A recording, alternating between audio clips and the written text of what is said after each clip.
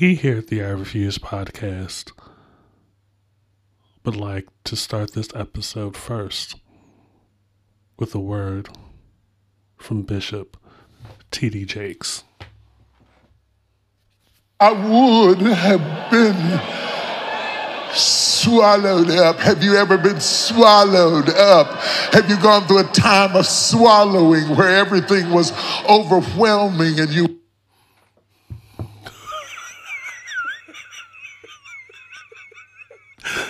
Now let's get into the episode. Now keep in mind that I'm an artist and I'm sensitive about bullshit. To fuck around is human, to find out is divine. This is the I Refuse podcast. Welcome back. Couldn't wait until next Monday to give you guys a new episode because every year around this time, it just appears that the last 2 weeks of the year is where shit just goes completely off the tracks.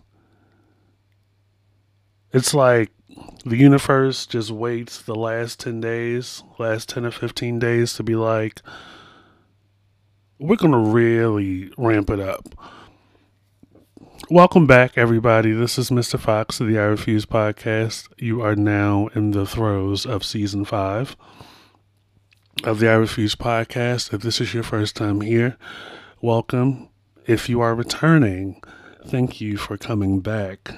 You know, we love having you guys around, listening to myself, Mr. Fox, the producer, the star, the proprietor of this here podcast, and the usual suspects in the I Refuse podcast After Dark, with guests thrown in here and there. You know, keep it locked well into 2024 as we roll out the second and perhaps the third half of season 5.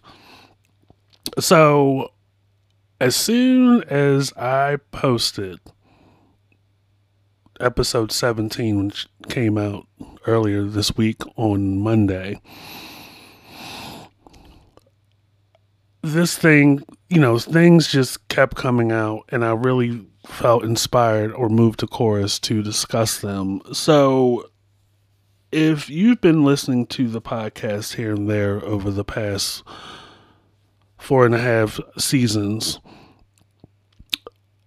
especially seasons 1 going into season 2, you know, in the midst of talking about pop culture, music, and movies, we also touch on very serious subjects such as racism, misogyny, abuse, abortion, law stuff, things that have social impact. One of the main courses on the I Refuse podcast thus far is the view of black men, black women, black children. And that's regardless of sexual orientation, how you identify, what your gender is, and the privileges that come with those kind of things, and the proximity to whiteness, how that plays into effect, and how all of those variables play into interracial relationships, whether it's intimate, interpersonal, social. That's the real epidemic going on these days. So I say that to say the Jonathan Majors conviction. So for those of you that have been living in Amish country or living under a rock, I first started talking about Jonathan Majors on the podcast last season. There's a video on our YouTube channel where I'm speaking in front of my television. And I believe I uploaded the audio on the I Refuse podcast. I believe it's called Family Affair. So at the time, there were allegations It was still in the allegation phase where right around the time of the Academy Awards, where Angela Bassett was in the same category as Jamie Lee Curtis for the Black Panther's sequel. And, right after she lost to Jamie Lee Curtis for Everything, Everywhere, Everything, All at Once, all that bullshit. And we saw the defeated look on her face, or, the not surprised, because, Angela Bassett, over her 4-decade career, has been looked over multiple times. And as somebody that's done the work, the preparation, studied, and put her all into the performance, and taken the dialogue, the script, the character, the persona to a whole nother level. Finally get to a supporting actress category. I don't know why she isn't in lead categories more. To lose to Jamie Lee Curtis. But anyway, not too long in the ceremony after that happened, that snub happened, you saw Jonathan Majors and Michael B. Jordan come out and everything. And literally within, I want to say, a week's time, not even a week, this stuff started to come out. And at the time, it was allegations that Jonathan Majors was physically abusing his girlfriend at the time, this Grace lady, I believe. And it started to gain traction. I was just like, here we go. When I thought about it, and I even said it in the video, I believe, at the time it brought to mind of how they did Nate Parker. And it's like, you have a 10 plus year career, whether it's through Broadway workshops, off-Broadway stuff, to doing bit parts in television, bit parts in movies, to a point where Nate Parker, I believe, wrote, co-produced, directed, and led a movie. It's called, I believe, The Birth of a Nation, right? Which was a movie about Nat Turner. A good movie. Had everything going for it to where it was just like, this could be the movie to really implant Nate Parker in cinema. Not even 24 hours after that movie came out, there were allegations that Nate Parker and another gentleman allegedly raped a girl back in the early 2000s. Mind you, we're talking like 15 years later, when, Birth of a Nation came out. And you sat back and you thought, okay, the timing of it. So with Jonathan Majors, that's where my mind was wrapped around at the time. I was just like, oh, once that allegation came out, there were other things that people had to say. People that were in the community that he was a part of, and everybody, the general consensus was everybody was trying to play up into, given his physical aesthetic and given how he looks, he could be this. Like, those people that were on the outside looking at how he looked currently at the time, the last 2 or 3 years, the next thought would be, well, that's not too far off base what people are saying, because look at him. muscular. I think by this time Creed 3 was out. Oh, he's muscular, he's black, oh, he's intense in his acting style. What they're saying can't be too far off base. Like, I could see that happening. And then more stuff comes out, right? So here we are, December 2023. For those of us that have been outside, myself included, we have watched this, the circus, and to a certain degree, if you want, I'll call it that, play out the last year. I mean, all of 2023.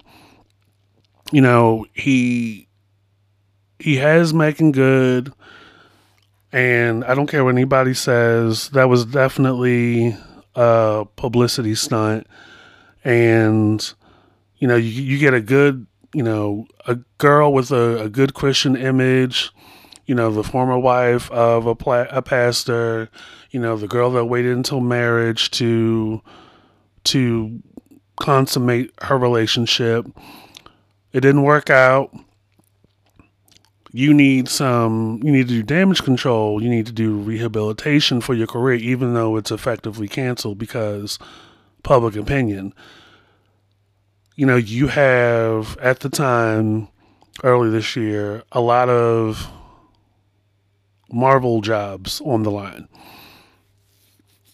And although at the time they didn't do anything in response, proceedings and stuff like that, you still went to court every week, every day, dressed like Bagger Vance, dressed like Colonel Sanders, dressed like a cast member from Handmaid's Tale, making good, arm in arm, hand in hand. You have your Bible. Effectively, I guess, trying to appear safe, less threatening. And I get it, because you're just as aware as a lot of us black men are as to the perception that the powers that be, white people, have of black men. Regardless of your opinion or your feeling, history repeats itself. And the results and the outcomes are what they are. So, you're doing that for about 12 months. The rest of us out here are still, on the fence for the most part. At the beginning, when I did my video on YouTube, I was like, I'm going to just stand by the dude, see where this goes. Because as a black man, of 40 plus years at this point, as I live and breathe, I'm always aware of how we're viewed. And I believe the turning point is until the powers that be, white people, check their attitudes and their views of us, a lot of which is fed to them through the media and probably in their household growing up, things are never going to change. But what's telling is, this vitriol and this energy, this emotional energy that they have, this commitment to ignorance, to villainize us. But I'll get into that later. So, anyway, here it is, December 21st, 2023. And I'm going to run through this a little bit. Shout out to Megan Cuniff, a law investigative journalist who came in with the clutch during the Tory Lanez and Megan Thee Stallion case. She was feet to the street, down there at the courthouse, down there in the courtroom, getting all the tea and tweeting. So just like with that, she has been feet to the street tweeting, but also she has a website called legalaffairsandtrials.com. So this piece I'm reading through is courtesy of that. So she says, here's the key prosecution evidence in the domestic violence trial of Jonathan Majors. So, like I said, if you've been living under a rock, Jonathan Majors was recently convicted of third-degree assault, recklessly causing physical injury, and second-degree harassment.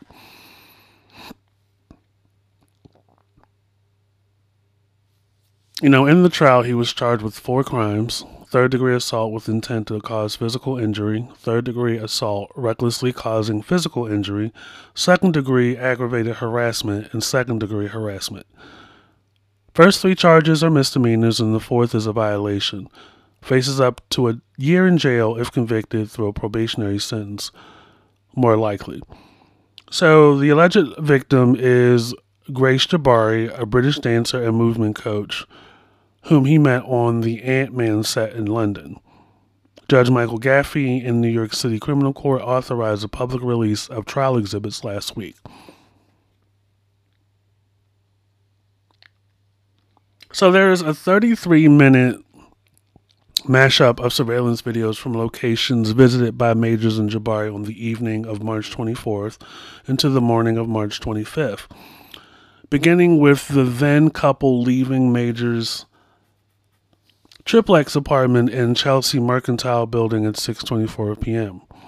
The video contains footage from a camera at 221 Canal Street in Manhattan's Chinatown that shows what prosecutors say is one of the assaults. In it, Majors' chauffeured SUV stops and Majors emerges struggling with Jabari.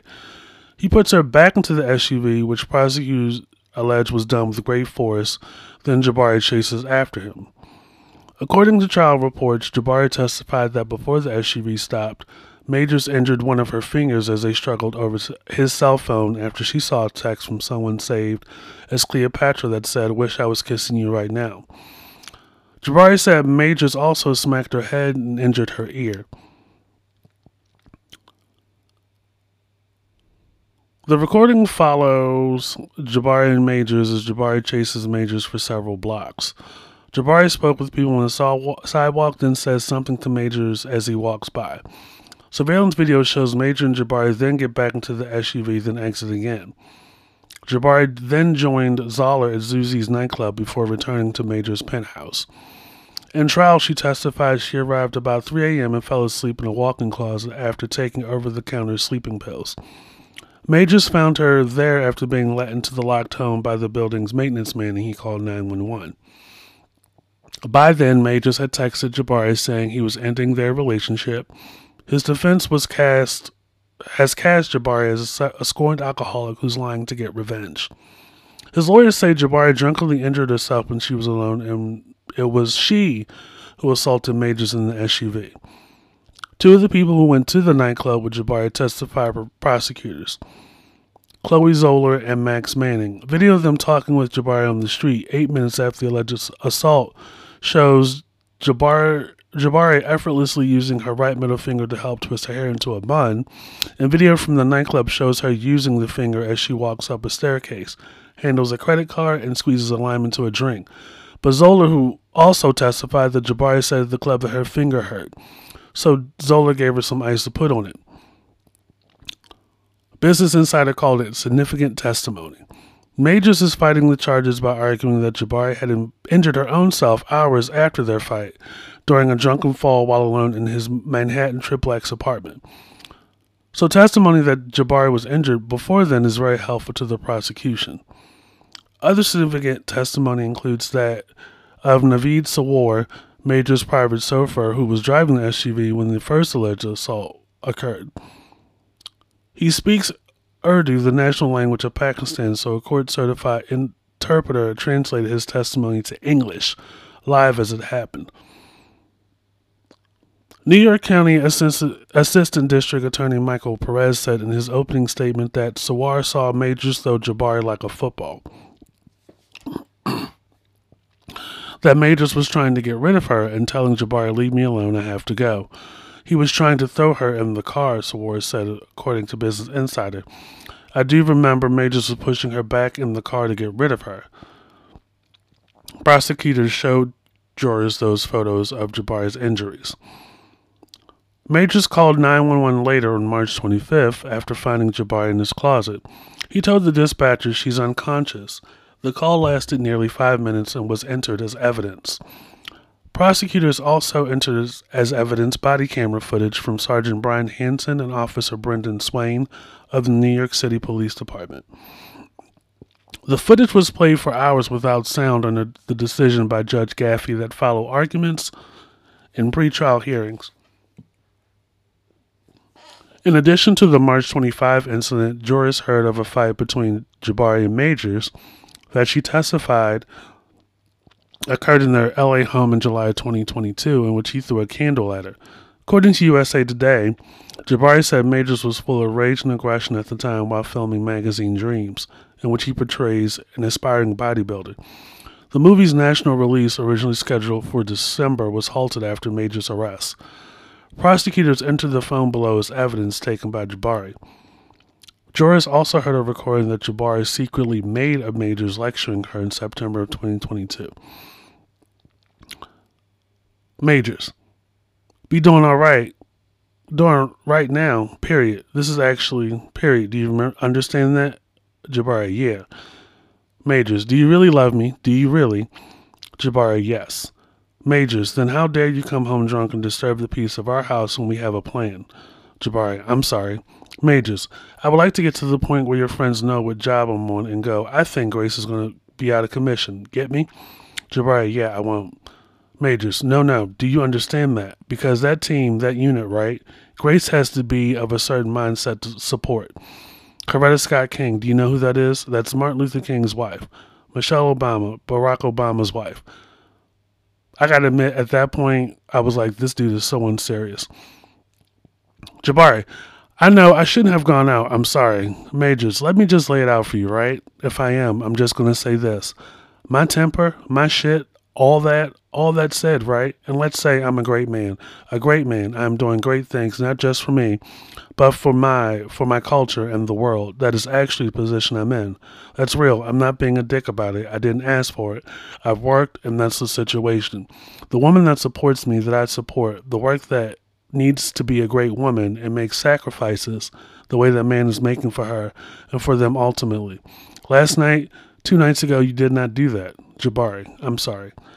Majors, you did not do that, which took away from the plan, and the plan is everything. If it was just you, maybe I should swallow it. Or I was just going to hey, let's just go bed. I'm just going to be going to bed. I'm not hungry, blah, blah, blah, blah, blah. Because Grace isn't here. Why? She was drunk. Why else? She was clogged by whatever was going on. Fine, I can take that, fine. In addition to the recording, jurors saw texts between Majors and Jabari in September 2022, in which Majors said he planned to kill himself. The texts are partly redacted, and they don't show what Jabari texted Majors before he told her, I will probably mill myself mistyping kill. Jurors ended up seeing much more of the conversation later in Jabari's redirect examination. According to several reports, Judge Gaffey had ruled inadmissible messages Jabari sent about going to the hospital for an apparent head injury. But the judge ruled Major's lawyer, Prior Chudry, opened the door for the text through a cross-examination of Jabari. Chudry had drilled Jabari about why the morning after the alleged March 2023 incident, the woman had told emergency personnel that she did not remember how she had become injured. The judge said she'd asked the questions to try to impugn Jabari's credibility, even though she knew there might be another reason she was not forthcoming. As a result, jurors, the text that preceded Major's suicide threat, in which Jabari said, I will not go to the doctor if you don't feel safe with me doing so, or don't trust me. I promise I would never mention you, but I understand your fear. Earlier, Majors texted her, it's just fake, though it's unclear what he was referring to. He's also texted, I fear you have no perspective of what could happen if you go to the hospital. They will ask you questions, and as I don't think you actually protect us, it could lead to an investigation even if you do lie, and they suspect nothing. Jabari replied, I will tell the doctor I bumped my head if I go. The first part of her message is redacted. So, when I first saw Megan Cunnif's tweets about the charges, and then I went and saw the video of him running away from her after trying to put her in the truck. And she's running after this man for several blocks. In my mind, it contradicted, this position that Jabari was trying to put out into the court. The white woman tears and all this other stuff. And then I saw the video, the body cam footage from the police as they were responding to the call that Jonathan Majors made. And when they went into the apartment or the condo or whatever, and Jabari is laid out on the floor trying to out herself from the world on pills. And I'm just like, yo, what's up with this girl? And when we go from how this kind of rolled out earlier this year to where we are now, it's just like, I'm not going to jump on the bandwagon and immediately,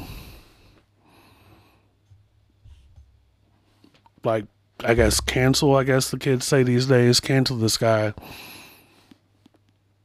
But I think, especially in the 21st century, it's time we have this conversation as to the new era of racism and, prejudice and bias is always there.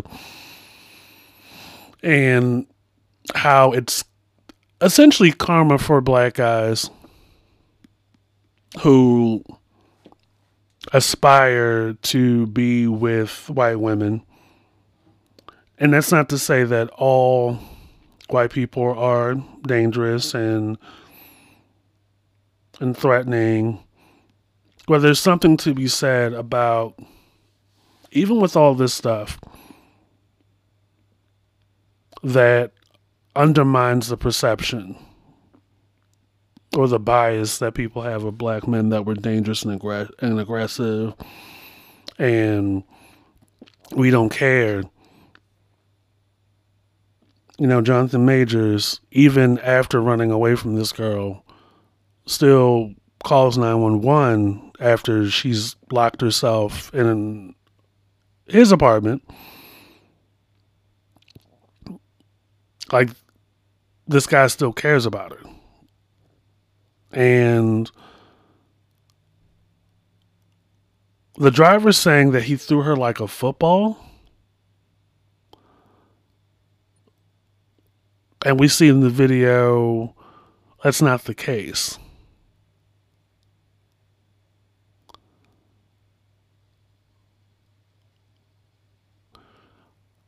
And when I read the charges that Megan Cunnif had tweeted about, I was like, okay, he didn't.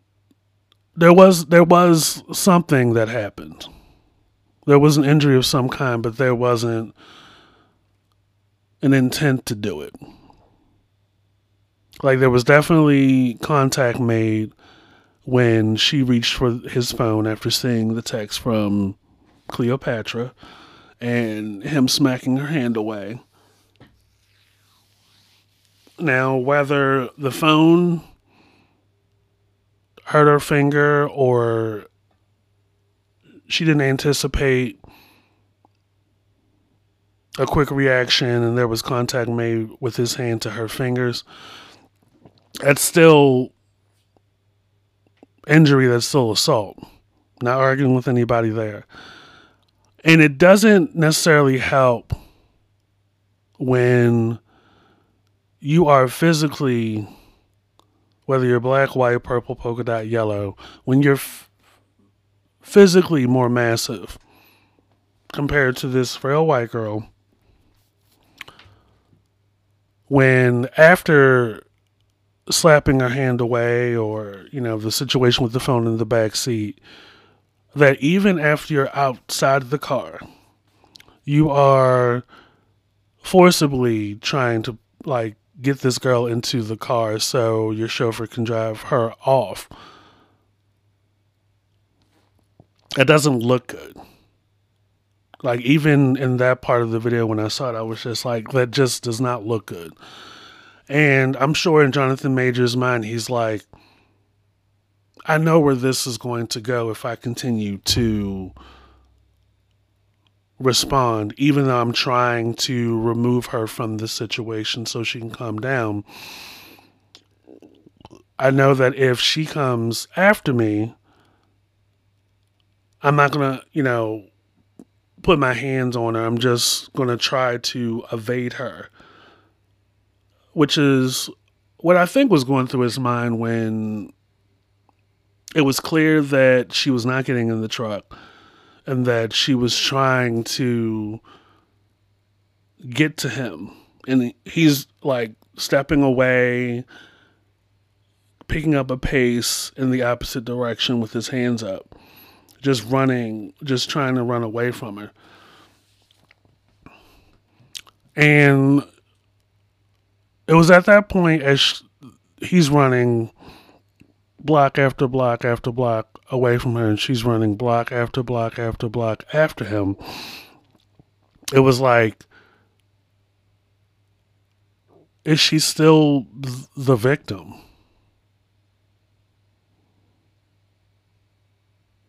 I'm still 10 toes down with the belief that self-defense is one thing, or,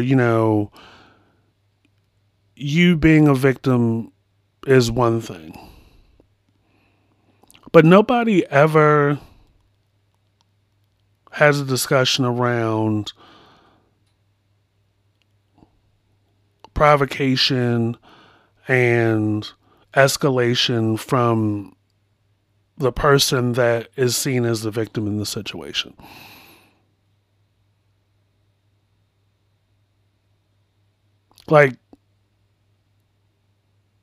Couldn't just leave it alone at the truck. Couldn't have just cooled off, chill out. It wasn't until you couldn't catch up to this man that you're talking to people outside of the club, and you go into the club, or you're talking outside the apartment building or whatever. You see some friends, and you just go on with the rest of your night like nothing happened. Nobody wants to talk about the switch. And please do not get up on here trying to flip on me where it's just like, oh, well, he's victim blaming. No. You guys want to talk about equality all the time. The fault is on both sides. We have to have this discussion around emotional intelligence, self-control, containing one's emotions, and if we claim to want to strive for healthy relationships, being a healthy communicator. And it sucks because pretty much before the trial was even over, Marvel and Warner Brothers Studios and everything literally clicked send on the tweet, effectively canceling his role as, I think, Kang in an upcoming movie that he was supposed to be part of, and any other opportunities.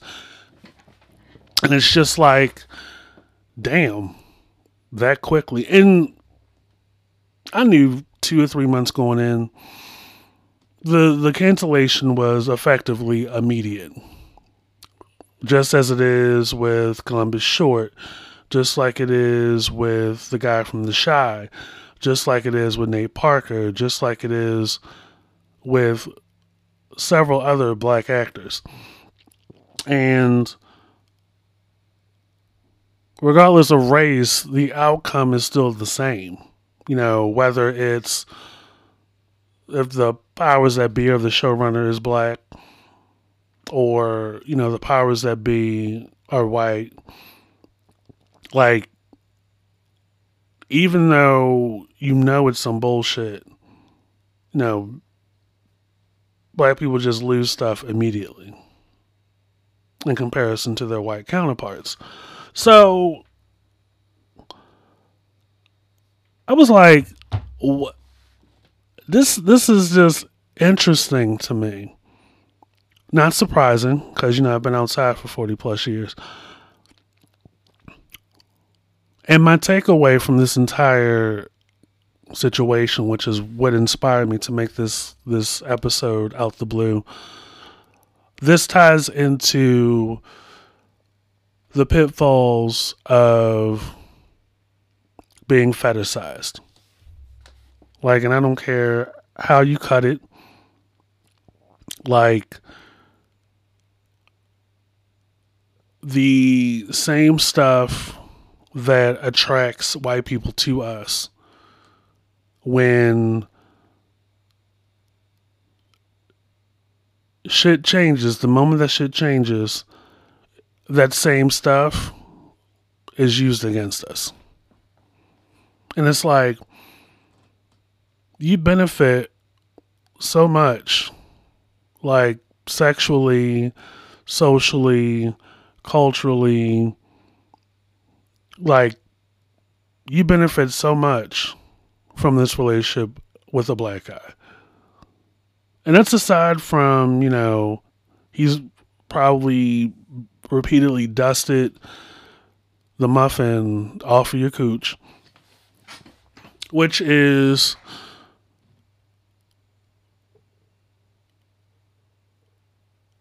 a major reason why you respond the way that you do. Trying to get to the phone, jumping all over him, and trying to off yourself in the closet. It's like, oh yeah, like, he's been digging you out for a while. And one thing I know from being outside as long as I've been is that a good dicking down, especially if you are a skinny white person or a white person and you're with a black man who's muscular and buff and talented and gifted,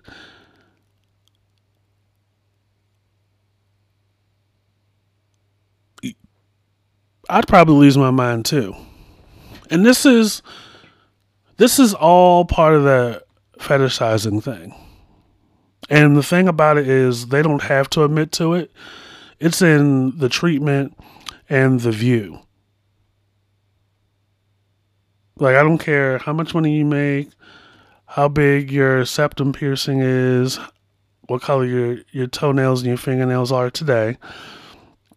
There is, when it comes to society as a whole, there is a thin layer of bias, racial prejudice, confirmation bias when it comes to us by white people, whether they're gay, straight, bi. And that's not everybody. Like I said earlier, there are certain people. And it slips out. It could be just something ignorant they say. It can definitely be microaggressions. It could be unprovoked, disrespectful treatment. condescending, patronizing joke passively, or, disrespect in the guise of a joke. Nothing warranted, nothing that was asked for. And this is the culmination. This is part of your experience. But they love the dick, though. They love the dick. They don't think you're the brightest. They don't think you're going to get it. They don't expect you to figure things out. But there's still this overflowing amount of arrogance, entitlement, narcissism, white supremacy of, we need to tell you or you need to be told. And we need to make an example out of you, which is what's happening to Jonathan Majors right now. Now, I'm not one of these conspiracy kooks out here that says, well, shit, this is what happens when you don't pay your Illuminati bill. You don't keep up on those membership dues with the Illuminati.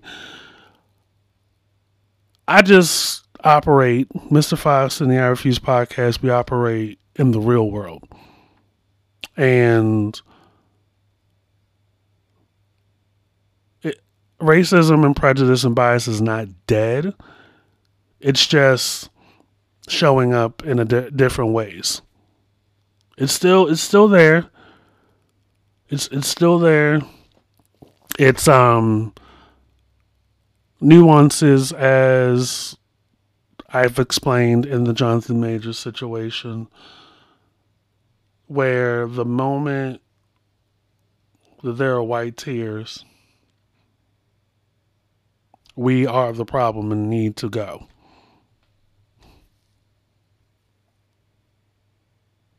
And other people will try their damnedest to work double time, triple time to aspire to those negative stereotypes. Oh, well, when we were in the community theater and we were doing our auditions and our workshops, Jonathan Majors made me feel uncomfortable. He was very intimidating during his acting while we were practicing, or I didn't feel comfortable at the time, 8 years ago when we were in the same room together. Or he did something during a particular take that just made me feel uneasy.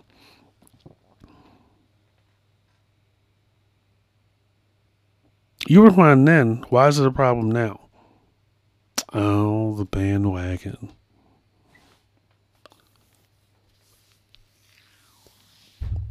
So this is where we are when it comes to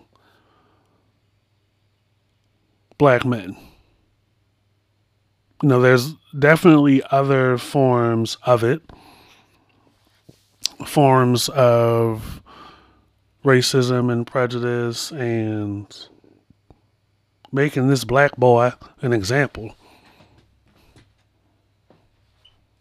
And how that all just plays into pre-existing attitudes about black men. After you've got your use out of us. So, another thing I wanted to talk about in the Art of Storytelling, Part 1, which is the name of this episode, is another situation that's been playing out the past 2 or 3 months with the Jenny Mai and Jeezy divorce drama. So, myself being a music fan, hip-hop fan at the core for most of my life, I'm into Young Jeezy's music. I have been for the past 10 or so years. And some good shit. I still say Thug Motivation 103 is his best album. Not problematic image-wise. That Young Jeezy. I say that like I'm an old white guy. Young Jeezy, not problematic. in the industry. He makes his albums, he makes his songs, he does his obligations, and goes home. Have one of my good girlfriends.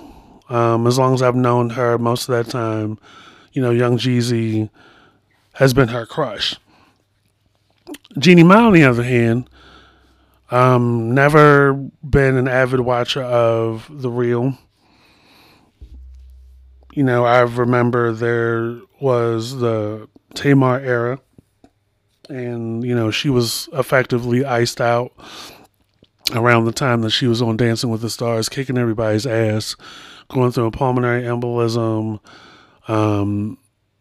going through it with carrying Logan. I vaguely remember that Jeannie Mai, when she was on The Real, was married to this white guy. And at some point, they broke up, got divorced, and not too long after that, he was married and got another lady pregnant, and they had a child. I was like, okay. I thought, overlap, none of my business. I'm not really in white people business unless I gotta be. During the course of The Real, from what I've saw clips, because I'm not an avid watcher, Jeannie Mai has said some things that I was just like, she likes her black meat on the side, or some bullshit she said once. And, I didn't really take it to heart, because I'm just like, none of these women, and no, the show as a whole doesn't really shift or have an impact on my life or the culture as a whole. It's just like another talk show where instead of talking about some rather serious stuff, like they could be, like they talk about dumb shit and they talk over each other, and I'm just like, I'm not really here for it. You took the entertainment value out of it when y'all got rid of Tamar. Anyway, I was like, okay, let me move on. So, fast forward, within like 6 months, a year's time, she dates, gets engaged, gets pregnant by, marries Jeezy. I don't know if it's in that order, but I'm just saying. And just as soon as that happens, they are separating and getting a divorce. I'm like, okay. That was pretty fucking quick. So, during the course of the last 2 or 3 months, there have been like jabs, taken.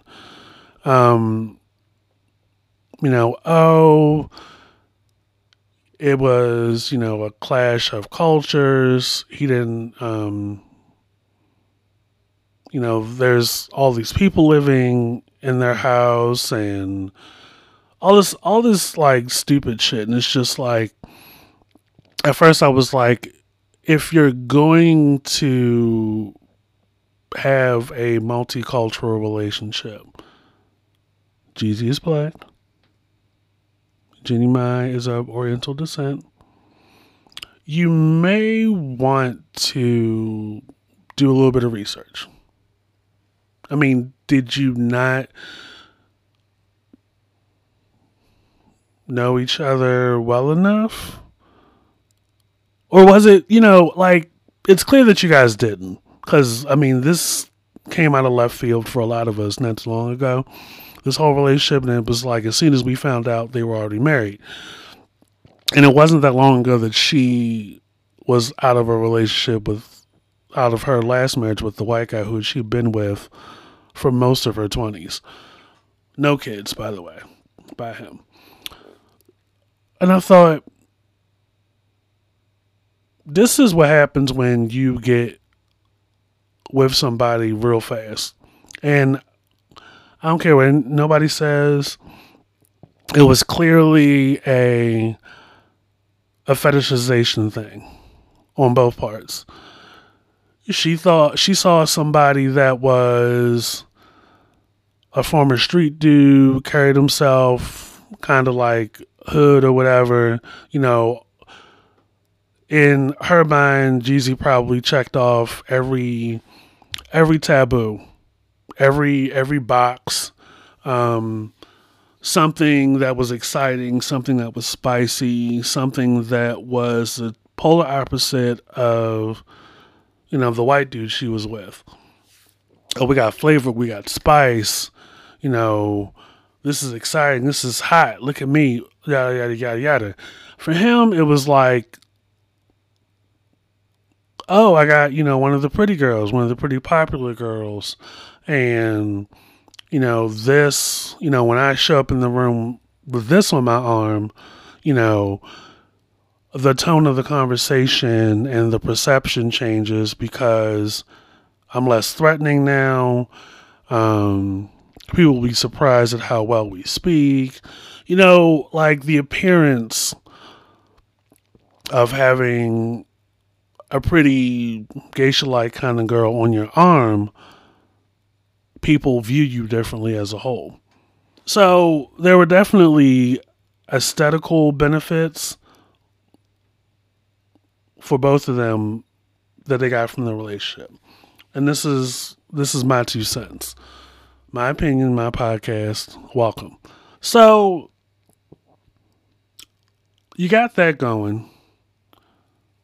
That essentially serves as the major basis for your marriage and your relationship and the image and everything.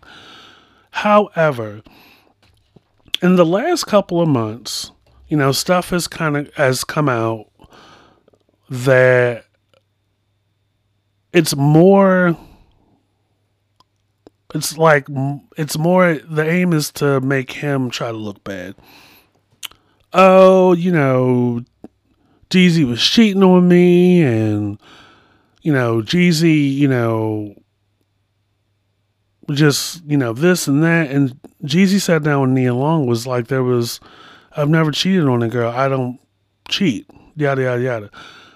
Me, I don't give a shit one way or another. I don't think he did. But early on, it came across to me like this girl is really trying her best to get sole custody or keep, you know, their child away from Jeezy. And there were other things that came out over time where you got some insight as to like home life.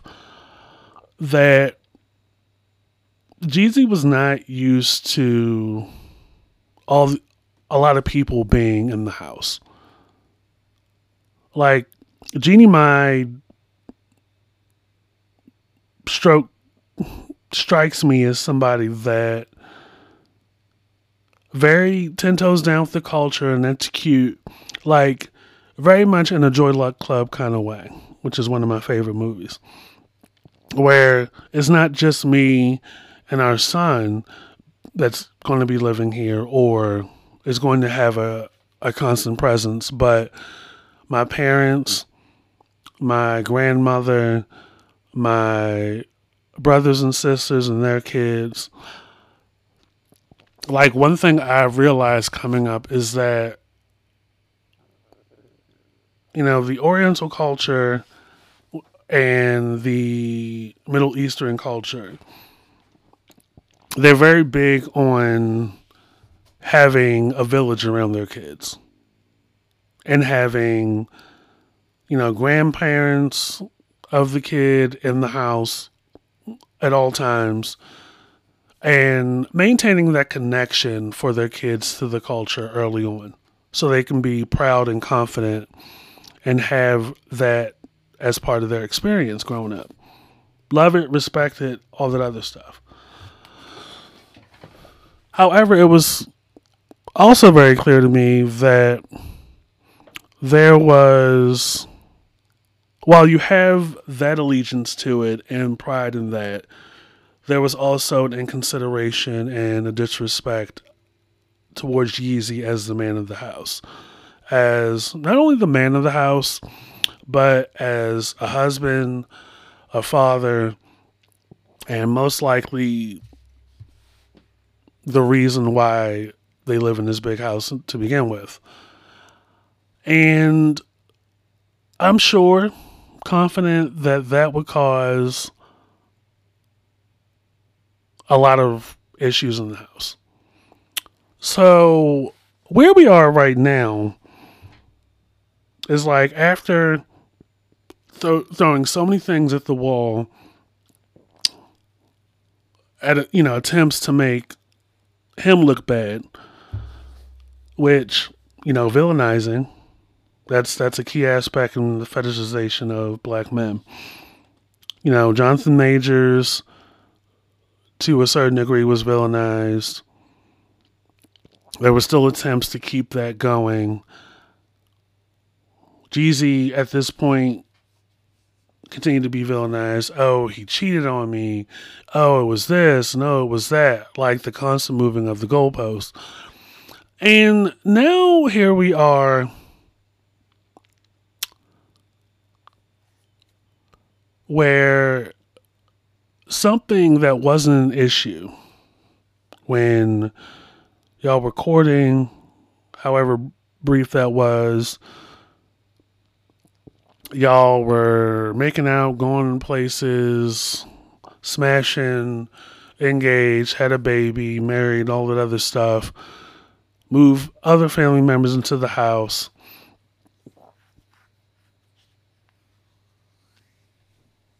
And in another attempt to paint this man as a problem, this goes into the villainization of a black man, bad category. Something that was always there, that you lived with for however long, you want to pull that card and paint. Where Jenny Mai is right now is she is pulling the guns situation. Concerns for their daughter's safety now due to Jeezy's firearms is now part of the custody battle. She has gone on to respond to his claims that she's gatekeeping their daughter Monaco from him. She submitted a response to her estranged husband's request for hearing to figure out a temporary custody schedule in their ongoing divorce case, claiming that she only wants to protect her daughter as she has concerns over his firearm.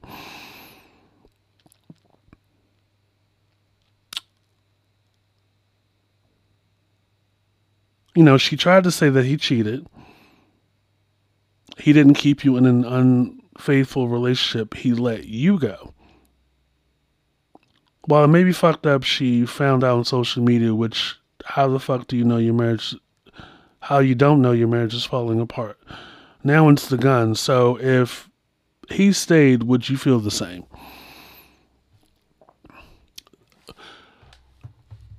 We here at the I Refuse podcast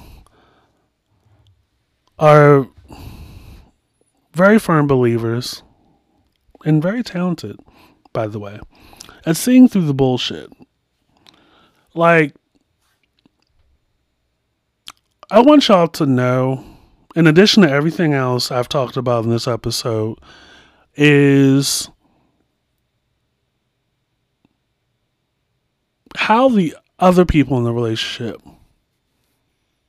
figuratively throw themselves out the window. They spiral, they lose their goddamn cotton picking minds when they think they're about to lose in something. Or, whether the person doesn't want to be with them anymore, or they get the feeling that there are other people in the picture possibly, possibly not, vying for a ride on some black dick, they lose their minds. So, Jenny Mai, from my opinion, from my perspective, has been working double time, triple time to try to make this man look bad simply because he doesn't want to be with her anymore. And there are other things that are part of the equation that possibly play into his decision not wanting to be with her anymore. Like, you got all these people in my house. You treat me any kind of way. And I'm willing to go out on a limb and say that she probably disrespects him a great deal in front of her parents. Like, there's no discretion. There's no going off into a different room to have private conversations about your marriage, about your relationship, about y'all's daughter. And your parents have more of a say in what goes on in that house, that marriage, that relationship, than your own husband does. Just theorizing. And then on top of that, you being part of a celebrity couple, you yourself haven't been on TV the last 10 or 15 years in some kind of capacity. 2 household names. You do not opt to have a personal vehicle to take your son to school, to go get food, grocery runs and stuff. You decide you want to take different Ubers to and from the house, which means multiple people know where you live. That's a safety issue for him. Safety issue for the daughter. To and from places to eat, to and from places to shop, to and from all these different places. And then on top of that, you physically are out in public with y'all's daughter to and from school. Like walking there or whatever, however you get there. Not moving in a discreet way. Mind you, we're in the throes of a pandemic. Things that were commonplace before the pandemic are significantly on the rise now. Like, people, from a social media post, people can find out where you live. Break in, King Von got killed that way. The people that broke into Clarence Avon's house a couple years ago, killed his wife. Like, that's not new. Yeah, I would be pissed too. And on top of that, while you're out as a celebrity, Jeannie Mai, doing all these social events, doing the celebrity thing, making all these appearances, Jesus at home with y'all's daughter. Being a good dad, most likely. Yet, when a man doesn't want you, you try to pull every card or turn the narrative around in attempts to make him look like the bad guy. And he's black. And you don't care.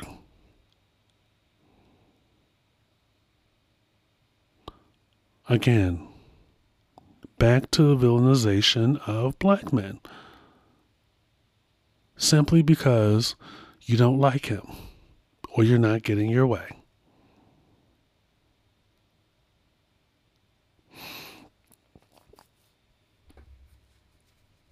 Like, at the very least, it's very immature and, socially regressive. at the very most, that is racism.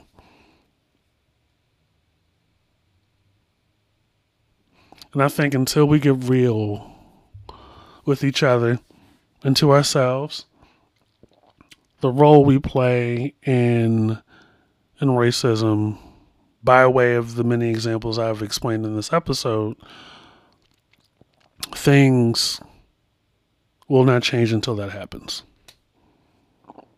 Like it all just comes back to how you view black men, black women, and black kids.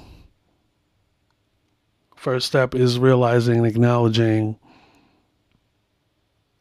how you treat them, which is the most obvious reflection of attitude, is how you treat them. You know, of course, how you view them, how you talk down to them, how you handle them. And simply on the strength of what I call an aphrodisiac of, because I can. No, the fuck you cannot.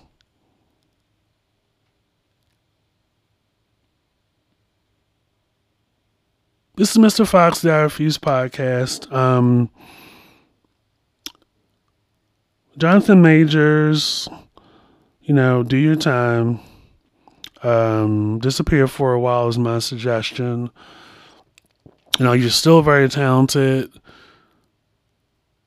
You'll definitely have a comeback. Like, that's not entirely impossible. This is very unfortunate. But let this serve as a lesson that, and not just to him, but to all black men, that we can't move like them in the same spaces. When I was thinking about Jonathan Majors and, this entire year, and specifically the last couple of days with this conviction and the charges and everything, and, the response, of course, I couldn't help but think of how Ezra Miller, this isn't a one-sided kind of thing. You want to talk about equality, yet the treatment's different.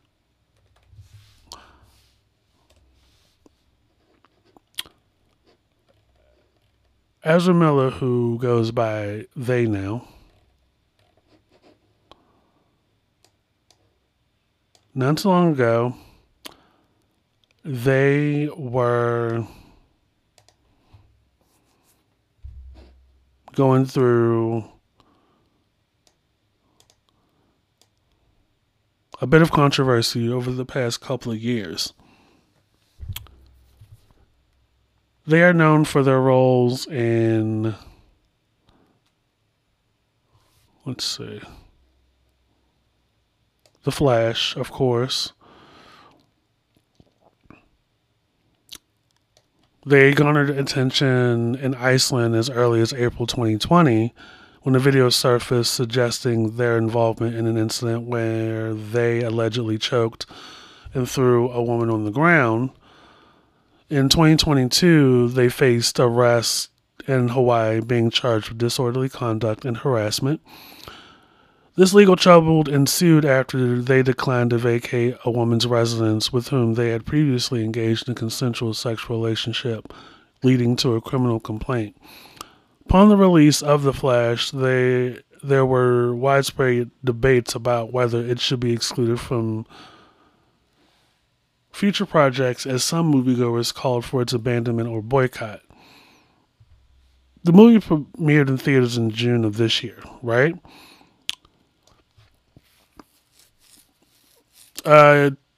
Social media user posted a GIF, showed Homelander smirking, commenting, Ezra Miller watching Jonathan Majors go to jail while they essentially evade consequences. Homelander featured in The Boys on Prime Video is recognized for his morally ambiguous heroism, occasionally engaging in gruesome actions that he rationalizes as necessary. What surprises me, a social media user said, is that Ezra Miller has committed more severe actions than Jonathan Majors, yet he only received a minor consequence. Why wasn't there a 1-year prison sentence for him? I'm just quoting another user. I respect pronouns. Don't go crazy. DC addressing Ezra Miller, despite potential concerns, we're stuck working with him. Meanwhile, Disney on Jonathan Majors kicking GIF, another user commented along with the GIF, depending a figure being kicked off screen. So here's the thing.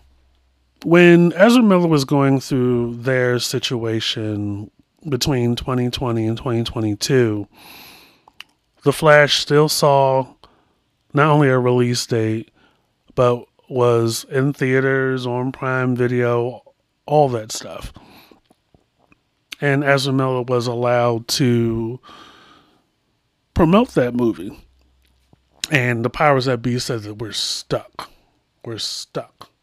You know, Ezra Miller was allowed to go to promote, you know, every release, every press junket, every premiere without incident. Ezra Miller has not been canceled by society. They're still able to possibly work after the Hawaii arrest and, you know, all this other stuff without any pushback. Jonathan Majors, on the other hand, before the verdict even came out, Marvel had that announcement, that tweet announcement in their drafts. All they had to do was click post, and everybody knew that Jonathan Majors will not be playing Kang in an upcoming Marvel movie. You want to talk about equality? You don't see it.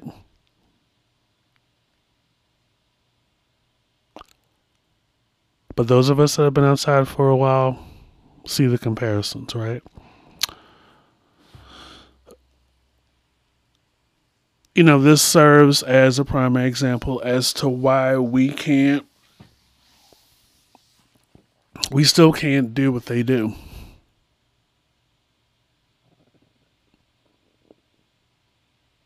Even if it's perceived that we did something similarly to them, I mean, or as they've done in their situation,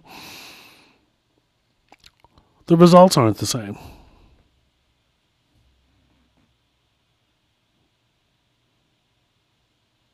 And it will constantly be on our shoulders to move different.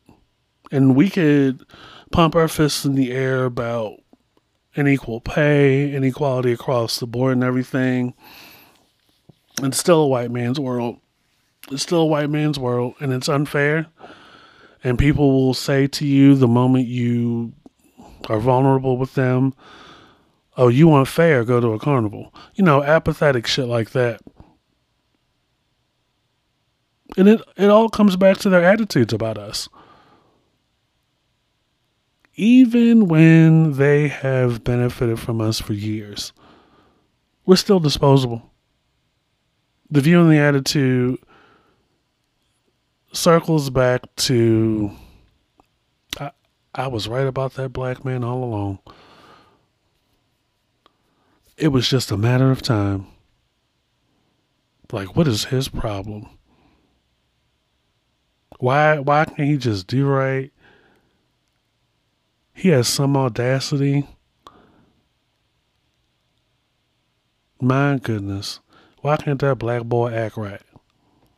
Why can't that black boy act right around us white people? Why can't he just act right? You know, why can't these black boys out here act right? Well, why can't they just get it through their head that they're not welcome around here? Or some bullshit like that.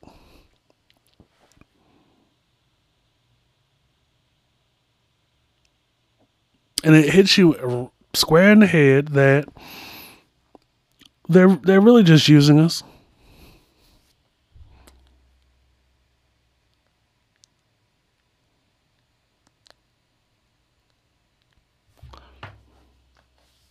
And if you want to know what inspires what I've been saying in this episode as I'm, between the segments, there is a three-part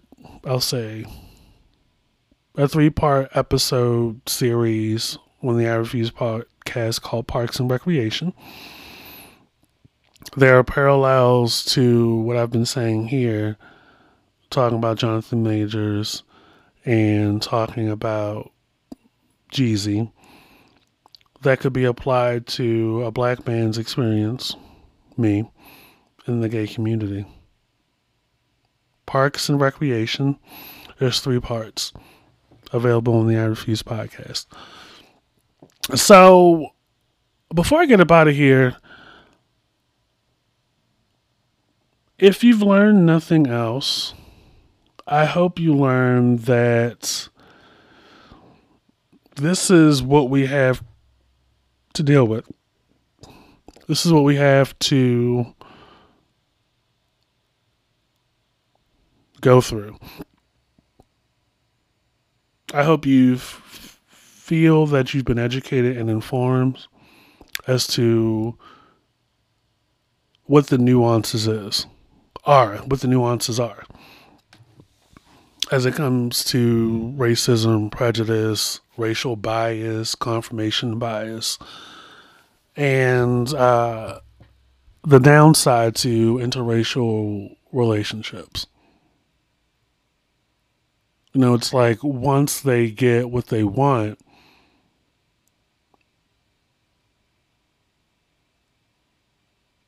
they try to turn the tables and make us look bad.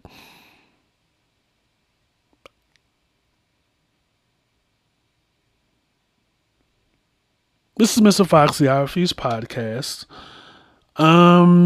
Be sure to get into the I Refuse podcast, the I Refuse podcast After Dark, and the usual suspects. This has been the Art of Storytelling Part 1. The craft, the deceptive practices of the narrative that people put out about black men, and how society as a whole falls for it every time. Ooh, intrusive thoughts alert. Intrusive thoughts alert. If you have reached this part of the episode and you are satisfied with this episode so far, please drop from the call. Please drop from the call. If you're a messy bitch like me, stay around. This is Mr. Fox, the I Refuse podcast. I'm back again. I say on the podcast all the time that you just never know if and when things go off the rails. But when they do, just know that I've probably lost control.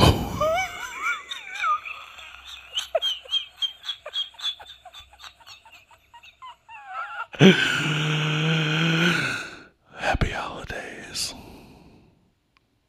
So if you're still around after that disclaimer, after that warning, Beach, TD, touchdown, Jakes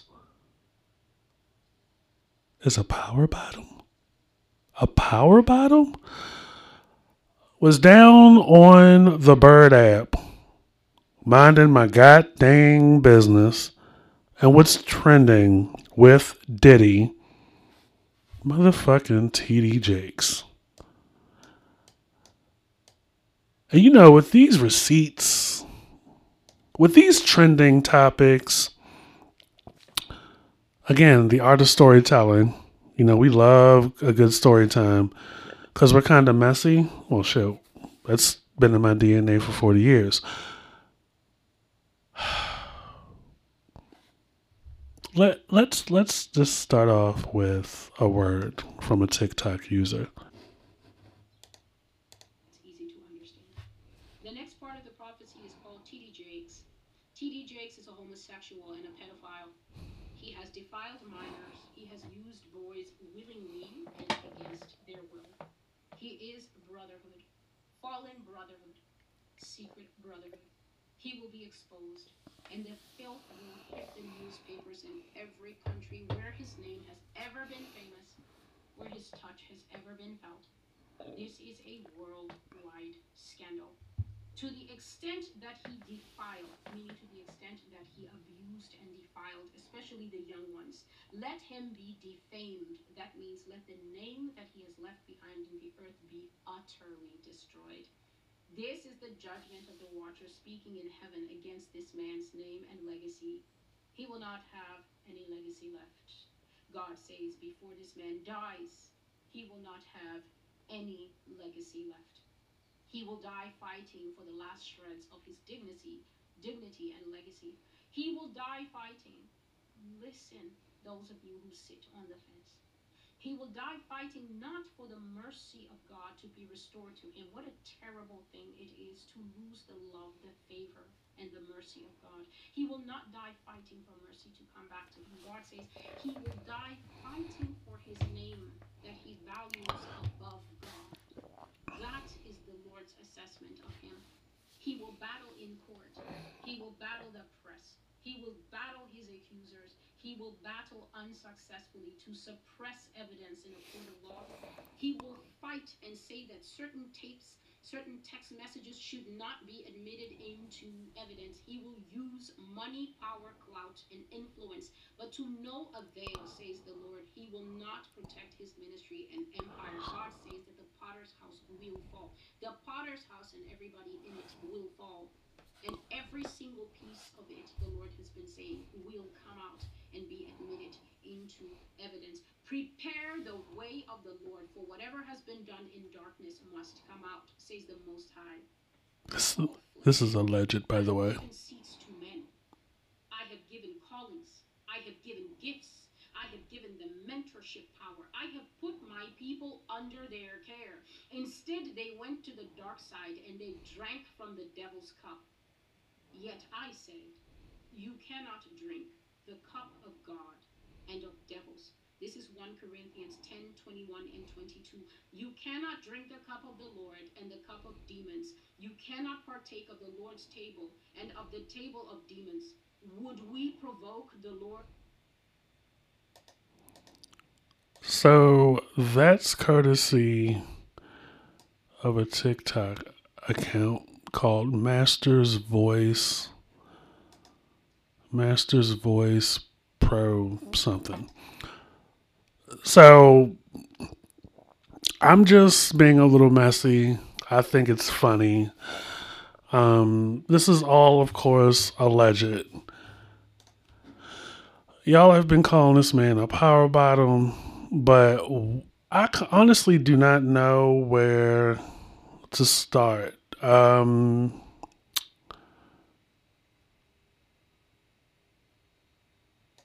But I'm just reading some of the comments. Yah has judged Bishop T.D. Jakes. He has not repented. He lives an immoral life in secret. That has nothing to do with the vow of service he took to Jesus long ago. Listen to this judgment carefully because I am not debating with anyone. It's called the Master's Voice Prophecy blog.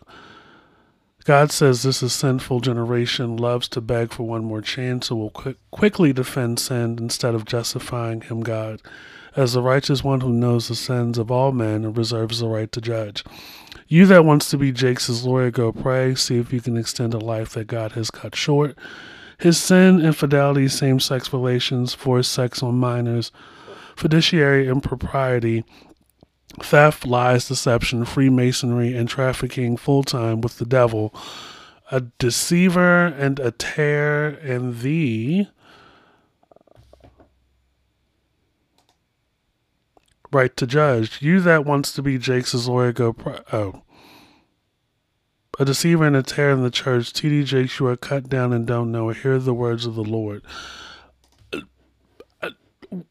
What the fuck is happening?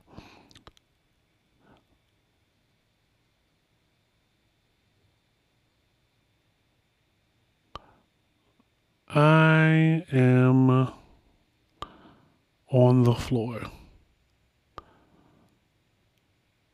Like, what the hell is happening?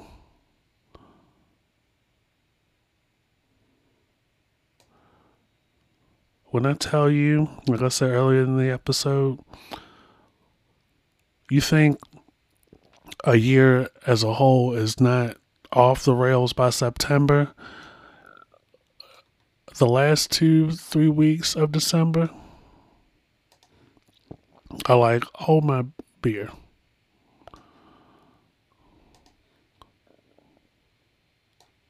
This is crazy.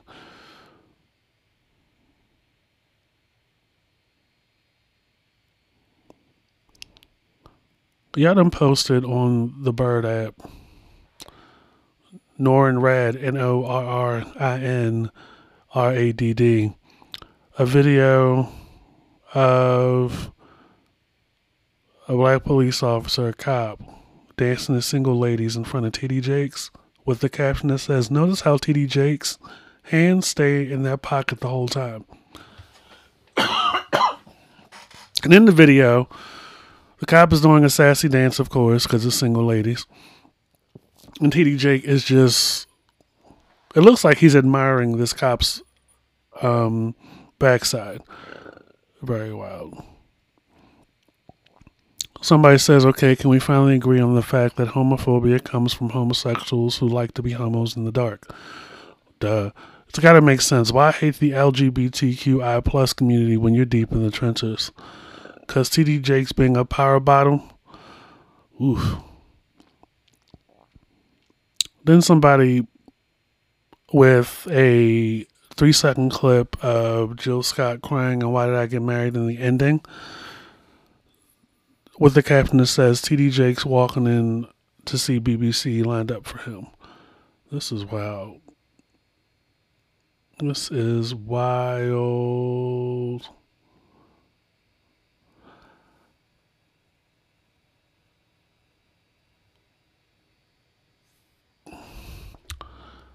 Y'all are wilding out here. I did not have this on my bingo card. I am totally unserious when I'm talking about this kind of stuff. But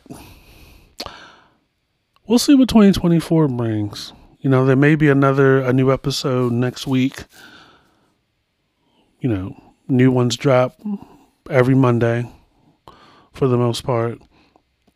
But this here is the Art of Storytelling Part 1. You got a free new episode, not a bonus episode this week. Be sure to check out the rest of the I Refuse podcast wherever you get your podcast and your streaming shit. Also check out the YouTube channel at I Refuse Podcast. Follow and subscribe to Twitter at I Refuse Podcast. Also get into The Usual Suspects, which is in its second season. New episodes once a month or whenever we feel like it. The I Refuse Podcast After Dark, which is coming back next month with season 2. We do one monthly episode of that as well. Until then, stay warm, happy holidays, and we will catch you guys next week here on the I Refuse Podcast.